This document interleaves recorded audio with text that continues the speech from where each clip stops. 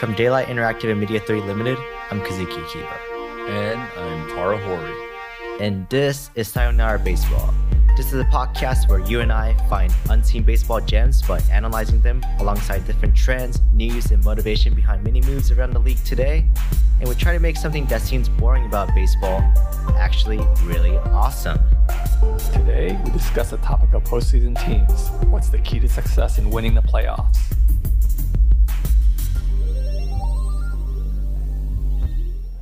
Here they are, one strike away, one out away. 3-2. Here it is!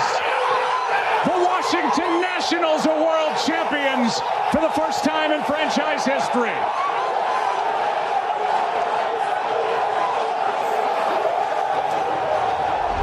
You saw the 2019 playoffs, right? I did. I actually watched most of the games. Not every game, but watched most of the games. There are a lot of great plays that went on. This, I think postseason was one of the most exciting ones yet after the 2016 postseason run, which I think, was pretty pivotal. Some of my favorite plays from that whole series might have been was the Nationals. I think they did a really great job was their rosters. I think some of the key plays they had was their bats. 3 clutch bats, actually.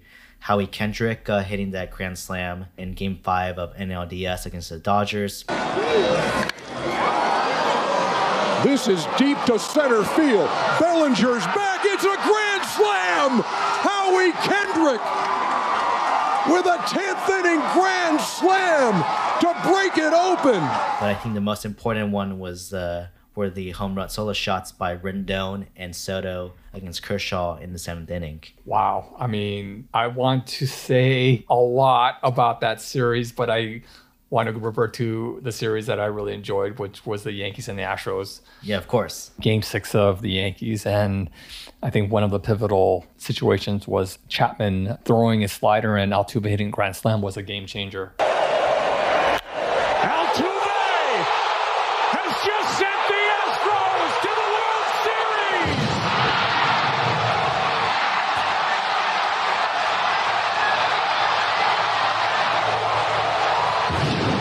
Because I think a lot of people thought that the Yankees should have won that game and have gone to Game 7, but unfortunately that didn't happen. And prior to that, the at-bat with the Yankees in the top half of the night, and LeMahieu fighting off Roberto Osuna. And I said, wow, this guy is a baseball player, and he hit that home run, and then when it's game on again. Dunn in a Yankee uniform is hit. 3-2 pitch. Fly ball into right, back at the wall. This ball is gone for a home run. And this game is tied. And so that I thought was one of those pivotal games, but unfortunately the Yankees didn't advance and Houston did, and they played a better game. Yeah, I think that whole series kind of tells you about the mentality of the game. It's not just analytics anymore. It's about how you feel for the game. And if you're too confident and cocky, it could take you to another route. If the Yankees played the way they did in Game 1 of that series, I think it could have been a totally different series. But I think that gave them too much of a confidence boost that they kind of underestimated a lot of the game. And I think the in-game management was also pretty bad, where you just didn't take the hottest hands. I think the other pivotal game, I thought, and I don't want to say pivotal game. I think the game that the Washington Nationals, they beat up the Astros, I think Game 2 in Houston. I think Kurt Suzuki hit a double, and they blow it open, I think. Yeah, I think it was a really tight game. Yes. I think Kurt Suzuki hit a home run off Verlander. That's right. He hit a home run off Verlander, and it was like a 1-run game. That's and right. Then after that, everything blew up where they once Houston brought their bullpen arms, yeah. They just could not hold on to the lead, and everyone was making contact. It wasn't just power, it was just contact after contact, and I think it blew up like a 10-run lead, right? It did, and I think at that point, you could see that the Astros were in shock, especially playing at home. And now with all that so-called cheating, The scandal, yes. scandal, which has come out in the news, I think they were in shock. I think they thought that they were going to take at least the first 2 games, but they didn't. And so, they didn't keep the game close. They didn't. I think after the ALCS, they grew a little bit too overconfident that they had it. And even the fans didn't think the National Leagues, any of the teams that's coming out, wouldn't be any of the AL teams. Right. Because of the record and how they played throughout the regular season. I mean, this was a really, really, really good World Series. I mean, you're talking about 2 teams that were trying to take advantage of home field advantage, and it actually somehow didn't work out that way, right? It became a road field advantage instead. Right, exactly. You look at Houston going into Washington and taking 3 straight was also a surprise to me. Right. Definitely with the Nationals having the pitcher advantage. And especially at home. At home. And they were actually beaten up. If you look at that whole series itself, the runs, how many runs were scored, surprisingly, the home team barely scored any runs. It was up to 2 runs. That was the max amount of runs that the home team scored, and the road team instead scored more than 6 runs per game, which was kind of insane because you don't really see that in other World Series. Usually, if you're at home, you score a lot more runs at home. So maybe the Houston Astros were actually cheating in Washington, D.C. This conspiracy could go in other ways, but I think it's the fact that Washington kind of became too overconfident and cocky. And I think we talk about this a lot where once, hitters are too overconfident, they're just going to swing for the fences. And I think that was very evident in that whole series. What I thought I saw in the last 2 games, I think what I saw, again, Nationals, they went back to, strangely, they hit a few more home runs, but I think they were really swinging for line drives, which I think is the key element, is winning the World Series. I don't know, maybe I might be wrong, but guys like Adam Eaton and Rendon, he does hit home runs, but he does. Rendon was trying to drive. Rendon, I'm sorry, Rendon. Yeah, Rendon was trying to drive a lot of runs, even Soto to a lot of extents. Right. He wasn't trying to hit for the fences as much, and I think that played to their advantage. And unlike Houston, I think the pressure going back to Houston, they felt they need to hit home runs again, and it kind of backfired on them, right? They did hit some home runs, but I think some of their hottest hands became kind of cold. Right, especially Altuve. I think he did have a really good series, but ultimately, I think Altuve got too high pitch happy because he does love that high fastball. If you look at all the games, like even against Tampa, the Yanks, even Nationals, he loves swinging for the high pitch, and I think he got overconfident with that. And I think a lot of the Nationals pitchers like Doolittle, Strasburg, Daniel Hudson, who was struggling in that series, used that to the extent and really took advantage of him on that part. The one player that I thought, which I was completely disappointed during the World Series, was Alex Bregman. I certainly thought that he would have fairly good series, and I don't think he can hit home runs, but he actually barrels a lot of good line drives, and he didn't come up with too many important hits until probably the last 2 games. I don't know if he did hit a 2-run shot in game 2 against Strasburg. So he had some moments where it was likely that he was going to come around after being really ice cold in both Tampa and the Yankee series. So there were flashes and signs where he was doing well, but I think with Bregman too, he got overly too cocky throughout because he was really good, especially against when they were on the road at Nationals Park. And by game 6, I think he got way too cocky. He had that bat flip again where he was holding onto the bat. Oh, that's right. The bat flip issue. Carrying the bat all the way to first base, thinking that they had the game. And I think that whole vibe showed that Houston was way too overconfident. And sometimes, you can't be overconfident in these games and just got to stay in the zone. And I think that was the issue with Bregman. The other 2 players the other expectation I had, a player that should have influenced the game, but the Nationals had his number, was Carlos Correa. I thought he killed the Yankees, I think. He had his moments. He had his moments. Key hits, yes. Key hits is what I want to say. But the Nationals pretty much contained him. And I think the other one, I thought that Hinch, Springer as well. Springer was solid, but he did not hit he got caught in the wrong way Right. in key moments. I think the Nationals defense really held him down. And then I think there's one player that I thought they just had him too long. I think for the Houston Astros was Alvarez.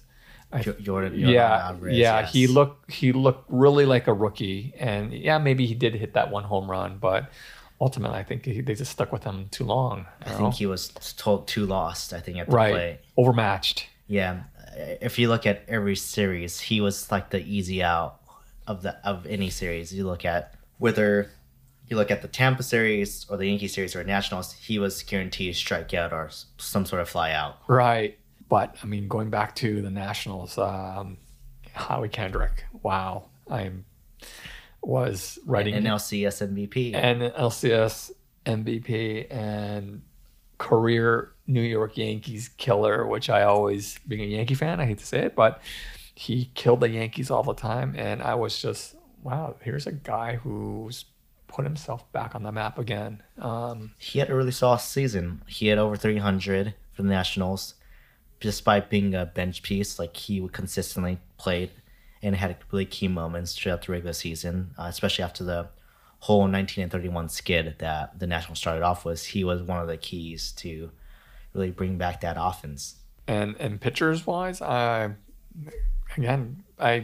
would say, strangely enough, Daniel Hudson didn't never impress me as a seasonal pitcher, but he just, he grounded his way in, and he was able to keep the bullpen from imploding. I don't know what you thought about that. I think his story is intriguing because he started off DFA'd from a team, and then he went to Toronto and somehow put together a solid season, and then got traded to Nationals, and he essentially became the closer of the Nationals, overtaking Doolittle's spot. Doolittle definitely was gutsy, I thought, but I think he served a purpose. He wasn't that bad, I think. I think, I was very much on the edge whenever he was pitching. It's not that he's a bad pitcher. He's a really good reliever.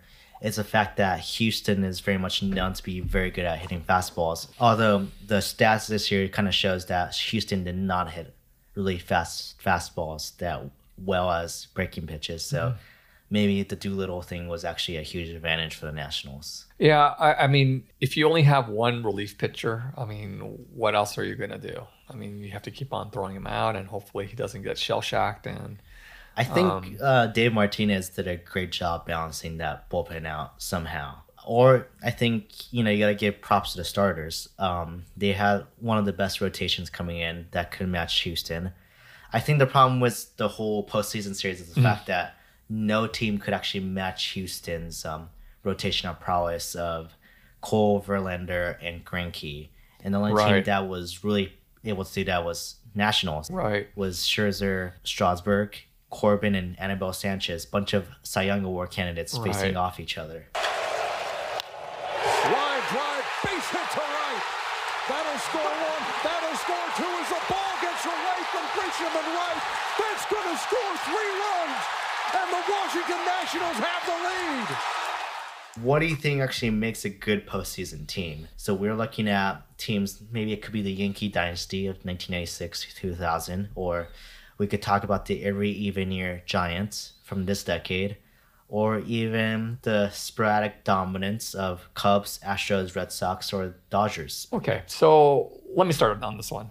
Since I like to follow minor league baseball, I do believe that the draft and the international signings are very pivotal today. And not to say that it wasn't in the past, going back to the Yankees in the 90s, but the trade for young players has become really important. And so when you have a good combination of your own minor league system, the draft and international signings, plus acquiring that young talent from another team, especially during the trade season, it can change your entire makeup with, looking forward, especially. You can game it so that, you have a window of 2-3 years to be getting to a certain level, and then having all that playoff bound energy and kind of being that playoff mix for 3 or 4 years. I mean, we can use Houston Astros is a very good example. Yeah. Or let's just say the Boston Red Sox. I mean, yeah, a good they were in their third year by their World Series, Right. like 2016 to 2018. Yeah. That's 3 years. Right. Chicago, as you mentioned. Yeah, 2015 to 20. I mean, they have 4 years. I mean, I don't count the wild card game too much as a Right. playoff, but Right. 2015 to 2017. Right. Let's look at it that way. Right. So the combination of acquiring the young talent and also, when it comes to the trade deadline, acquiring those key players. And granted, I think some of the players do make a big difference, right? We can talk about every team going back the past, let's just say our recent knowledge, the last 15 years. I could say, Justin Verlander joining the Astros. He could have easily been on another playoff team. Could have been with the Yankees. He could have gone to the Red Sox. Or look at Chris Sale. Chris Sale was it an offseason or That was off-season. It was an off-season maneuver, and Dave Dombrowski, To gut the farm system just to make a win now situation. exactly. Same way that he did was Detroit. Yes.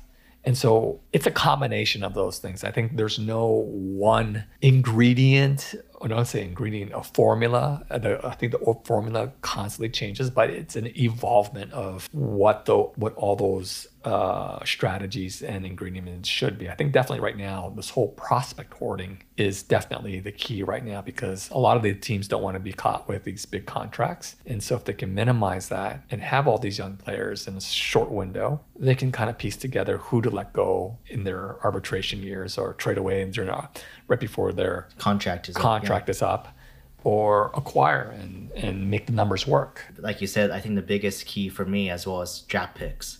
Yes. Having the best minor Yes. league.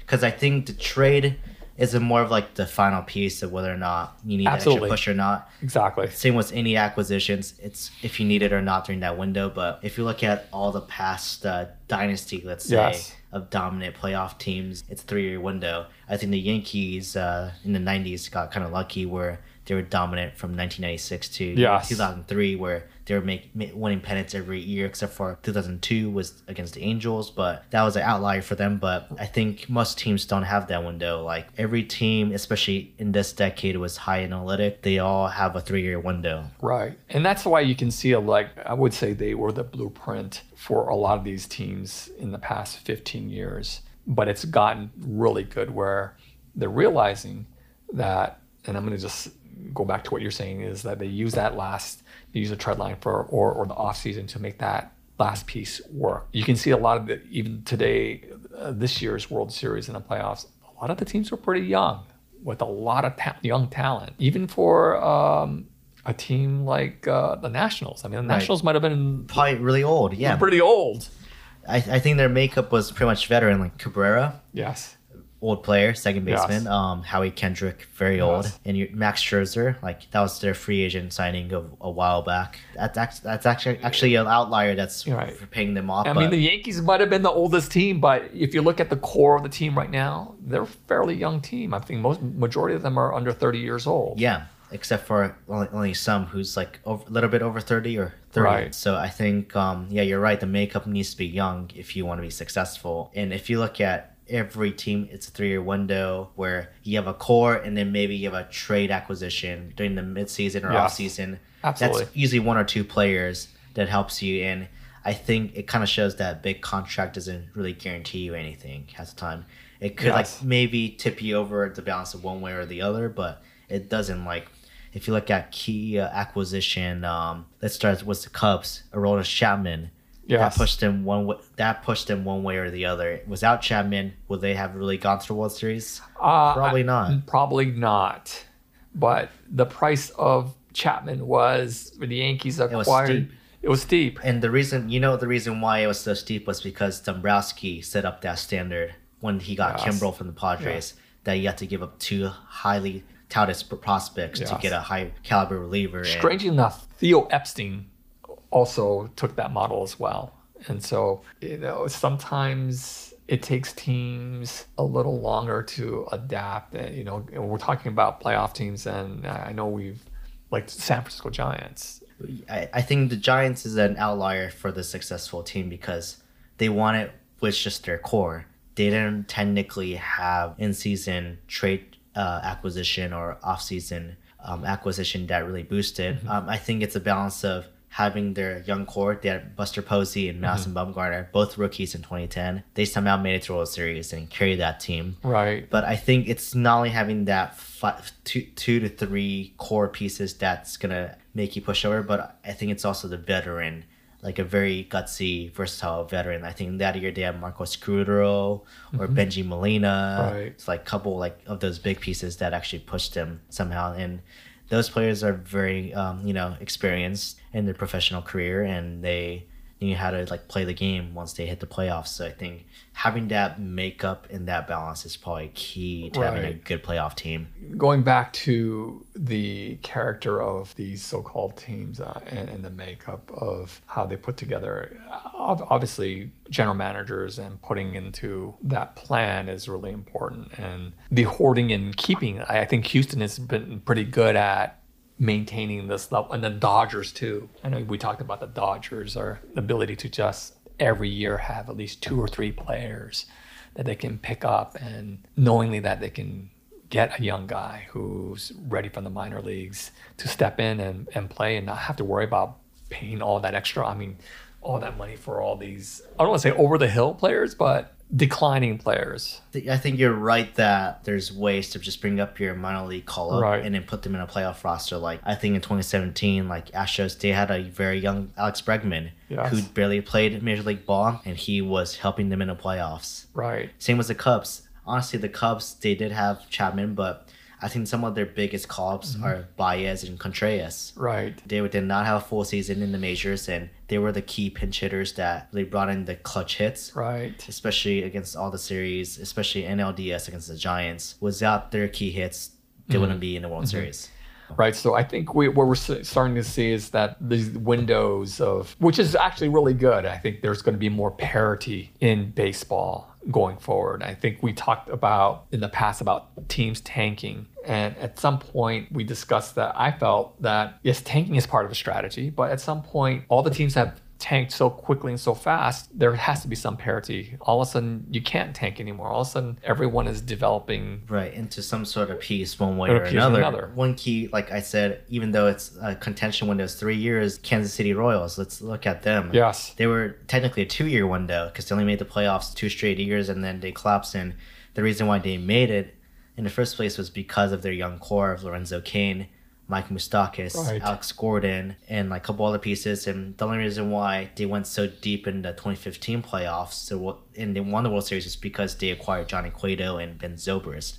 You need that one or two hot hands to push you forward, and they found those like hot hands to do it. Same was, let's say, the Boston Red Sox. The reason they really went overboard was trading for Nathan Eovaldi, that one piece that pushed them over. So I think picking up those underrated scrap pieces somehow, could push them over. Because if they could have 1 or 2 good games in a playoff, you're talking about maybe a 30% possibility of winning more games. Right. I mean, we can, there are a couple teams that I thought that should have been in the playoffs this year, but Cleveland. I thought the New York Mets should have been. I think New York Mets should have been the one in the wild card, not Brewers. Right. Brewers got just lucky. They did not have the right pieces to win, and it showed. And I think these two teams, as we speak, still have that ingredient of what we just talked about. They do have the young talent. They do have the players. Do they have the manager? That's questionable. I do think Francona is a very good manager. I don't think the problem was the Cleveland Indians. I think their ingredient, they have a really good pitching. I just don't think they have the bats, or they know how to develop a good bats. I think the last really good bats they developed are Jose Ramirez, Lindor, and possibly Michael Brantley. And Brantley is with Houston. But it doesn't, Cleveland may just be one season away from closing that gap with the Twins again. I mean, the Twins came out of nowhere. They embraced new ideas and brought in a little more analytics and changed their philosophy about hitting and pitching. And all of a sudden now they have this great window of competing for the next 3 or 4 years. Management is really important to the overall picture of some of these teams. Coming up after the break, Taro and I discuss what made this Nationals team so successful and who we think is the best team of this decade.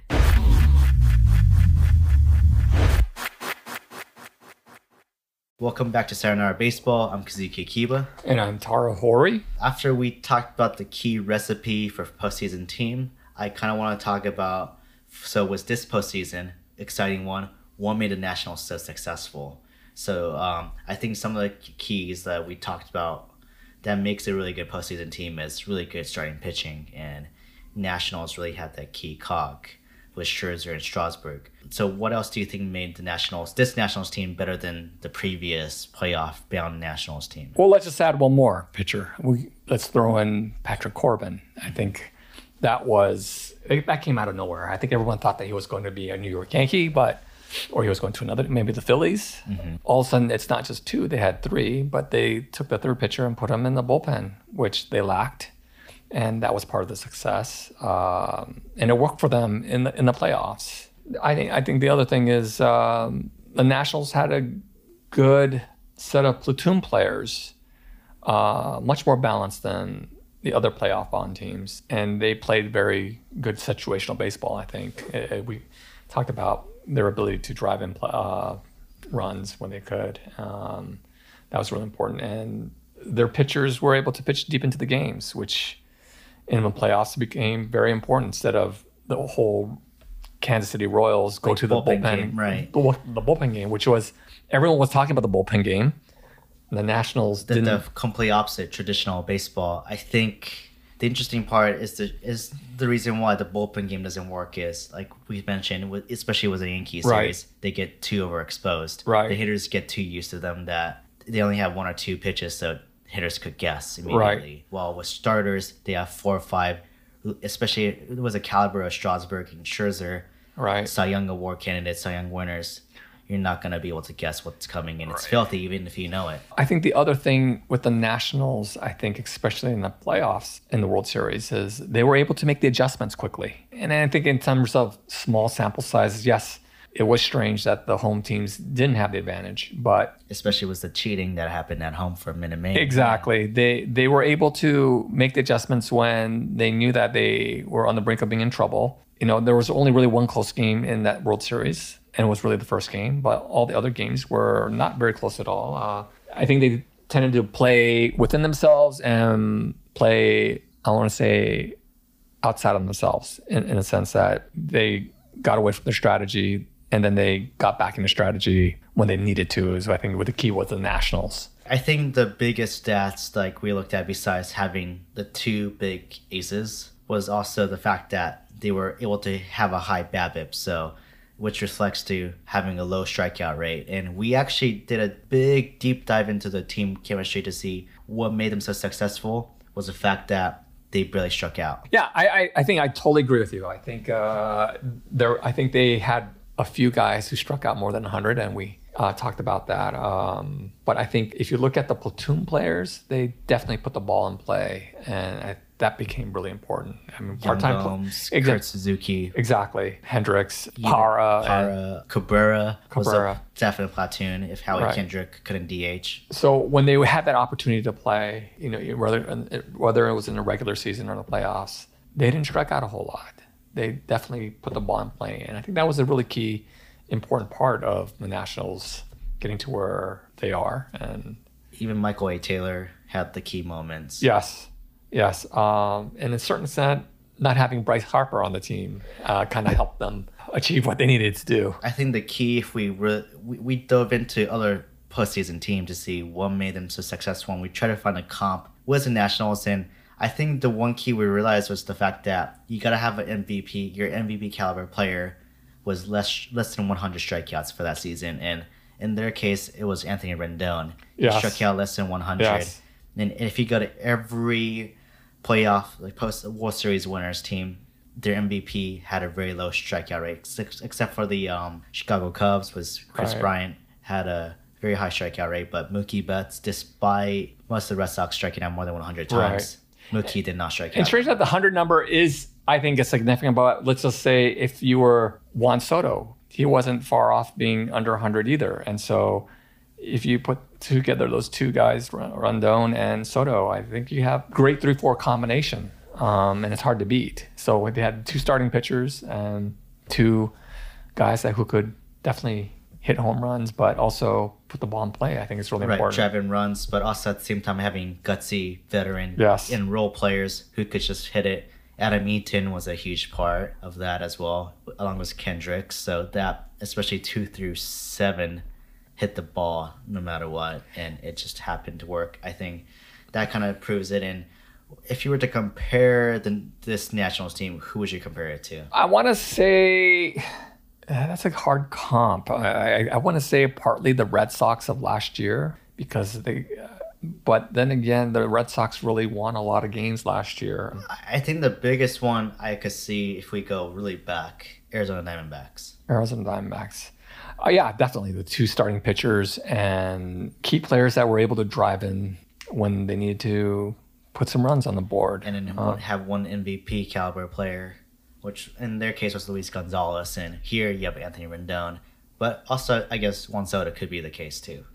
That's correct. I think Juan Soto was a great player. He played like a veteran. He didn't panic, and he was able to come through when he had to. And if we look at it in this decade era, Nationals were technically the underdogs of this whole postseason. They weren't supposed to win anything. Does it remind you of one team? Because to me, it reminds me of the San Francisco Giants.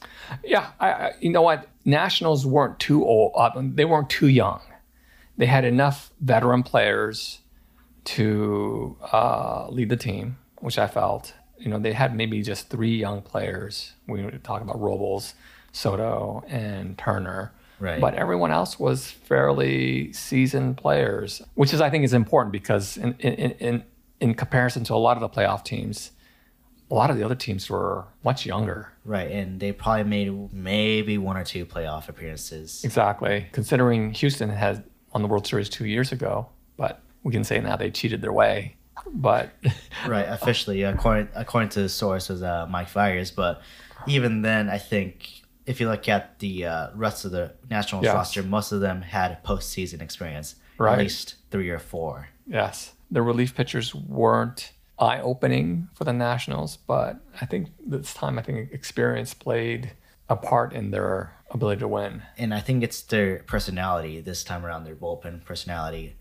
They're not only team players, but I think they were really gutsy. Like Tanner Rainey, he has a horrible K to B ratio, but yet he somehow found a way to struck people out and get out of games. Doolittle, same way. And I think the surprising one we mentioned earlier, Daniel Hudson. A journeyman who somehow became a closer for a postseason-bound team and closed the game. The Nationals were able to lengthen the starters, shorten the bullpen game, which is contrary to what everyone was talking about, which is to have a greater emphasis on bullpen. And they went against the grain. Youth, lack of youth, with more veterans. We went all the way back, actually, to see why we thought the Giants was the best comp in this Nationals team was the fact that both teams didn't have many guys who struck out that much, especially the Giants 2010, 2012, 2014 team. Bunch of veteran guys, but most of them was low strikeout rates with some of the young cores together. And the thing was, they didn't rely on too much bullpen, but mostly starting pitching, and they had 2 dominant starting pitching, and that's what we came kind of to a conclusion was the Giants, and why the Giants, despite being an underdog, underachieving in the regular season, why did they get hot? Because they put the ball in play. Same with this Nationals team. So because we're ending this decade, who do you think was the team of the decade and why? I mean, I could start off. I think despite them only winning 1 championship, cheating or not, Houston Astros is still probably the team of the decade. It was 2 pennants.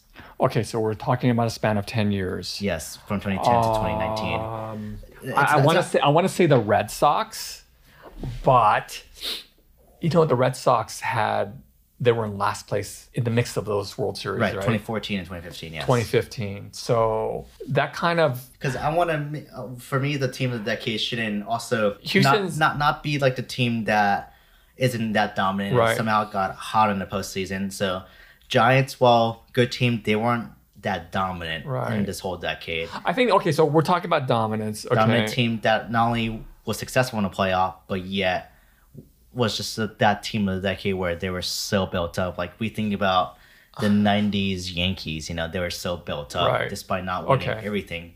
So for me, the team of the decade, from despite cheating or not, still Houston because of their makeup and how they built it up.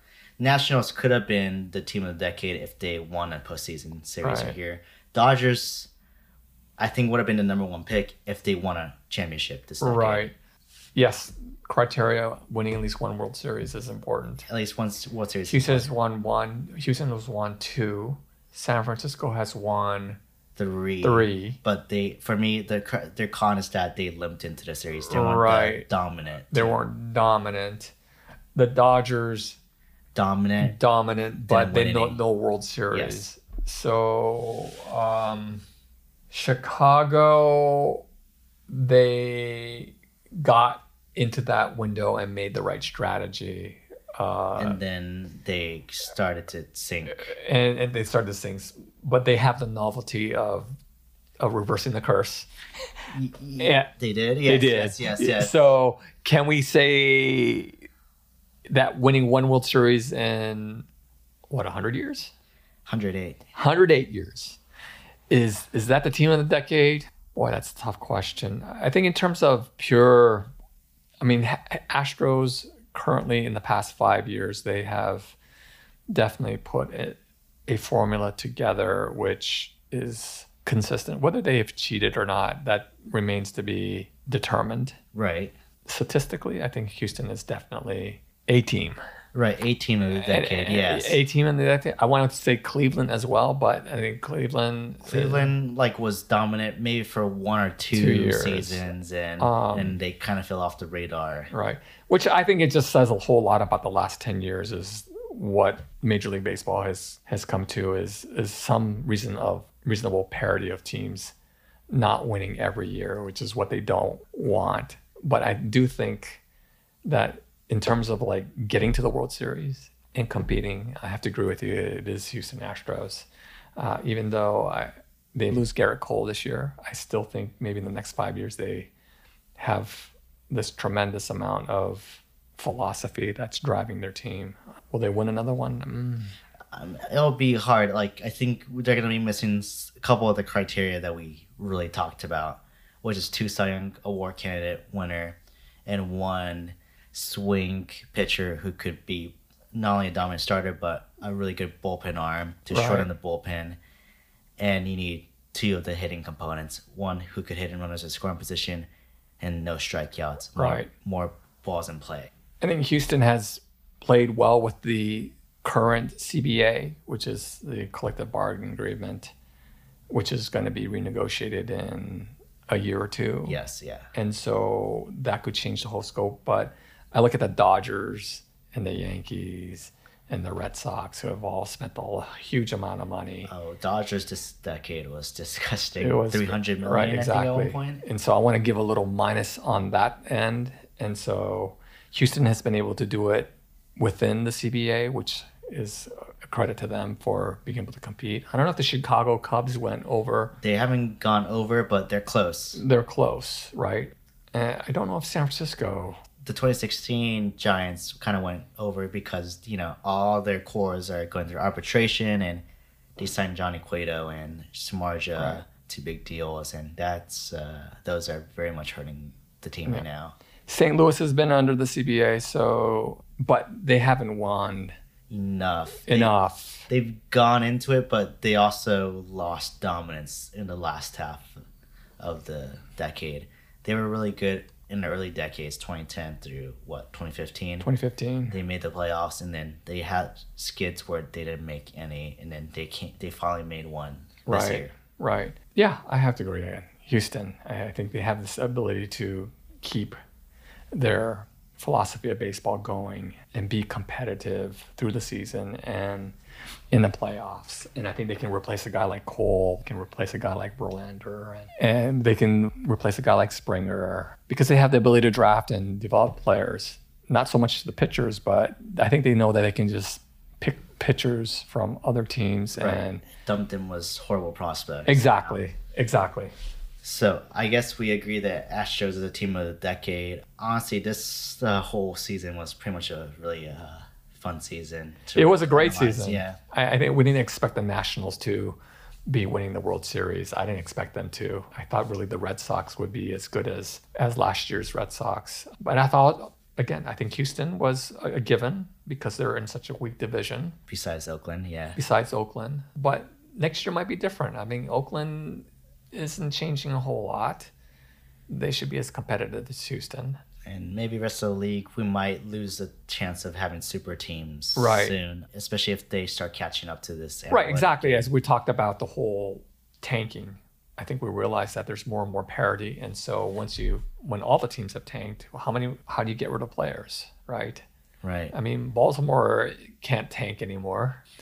and neither can San Diego tank anymore. And there's very few teams that can tank. Miami is pretty much almost done. Right.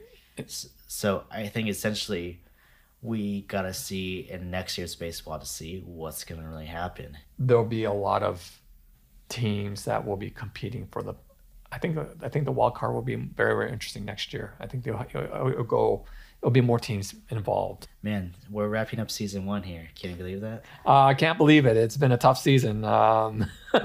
But it's been an interesting season. I think we missed a lot, but we've tried to fill in a lot too. So definitely the game will continue to evolve, but I think it makes it much more interesting. We'll see if we'll have the rabbit ball next year or not, or the juice ball next year, or some sort of other controversy. Other controversy, exactly. That wraps up season 1 of Sayonara Baseball. Thanks to those who followed this season. We hope you had a great time learning about baseball and experiencing the game through our perspectives. And we'll be back for a second season in the spring, so stay tuned. Sayonara Baseball is hosted and produced by me, Kazuki Akiba, and Tara Hori. This episode was edited by Kazuki Akiba, with additional research and editing by Maria Tierney. Our theme song is by Kay Margus. Great Laptop mixed the episode. Sayonara Baseball is a production of Daylight Interactive and Media 30 Limited. If you like this podcast, please rate, review, and subscribe to our podcast as more people will know about this show. Go to daylightinteractive.com to see some exclusive updates and more about our upcoming shows. I'm Kazuki Akiba. And I'm Tara Hori. And this has been Sayonara Baseball.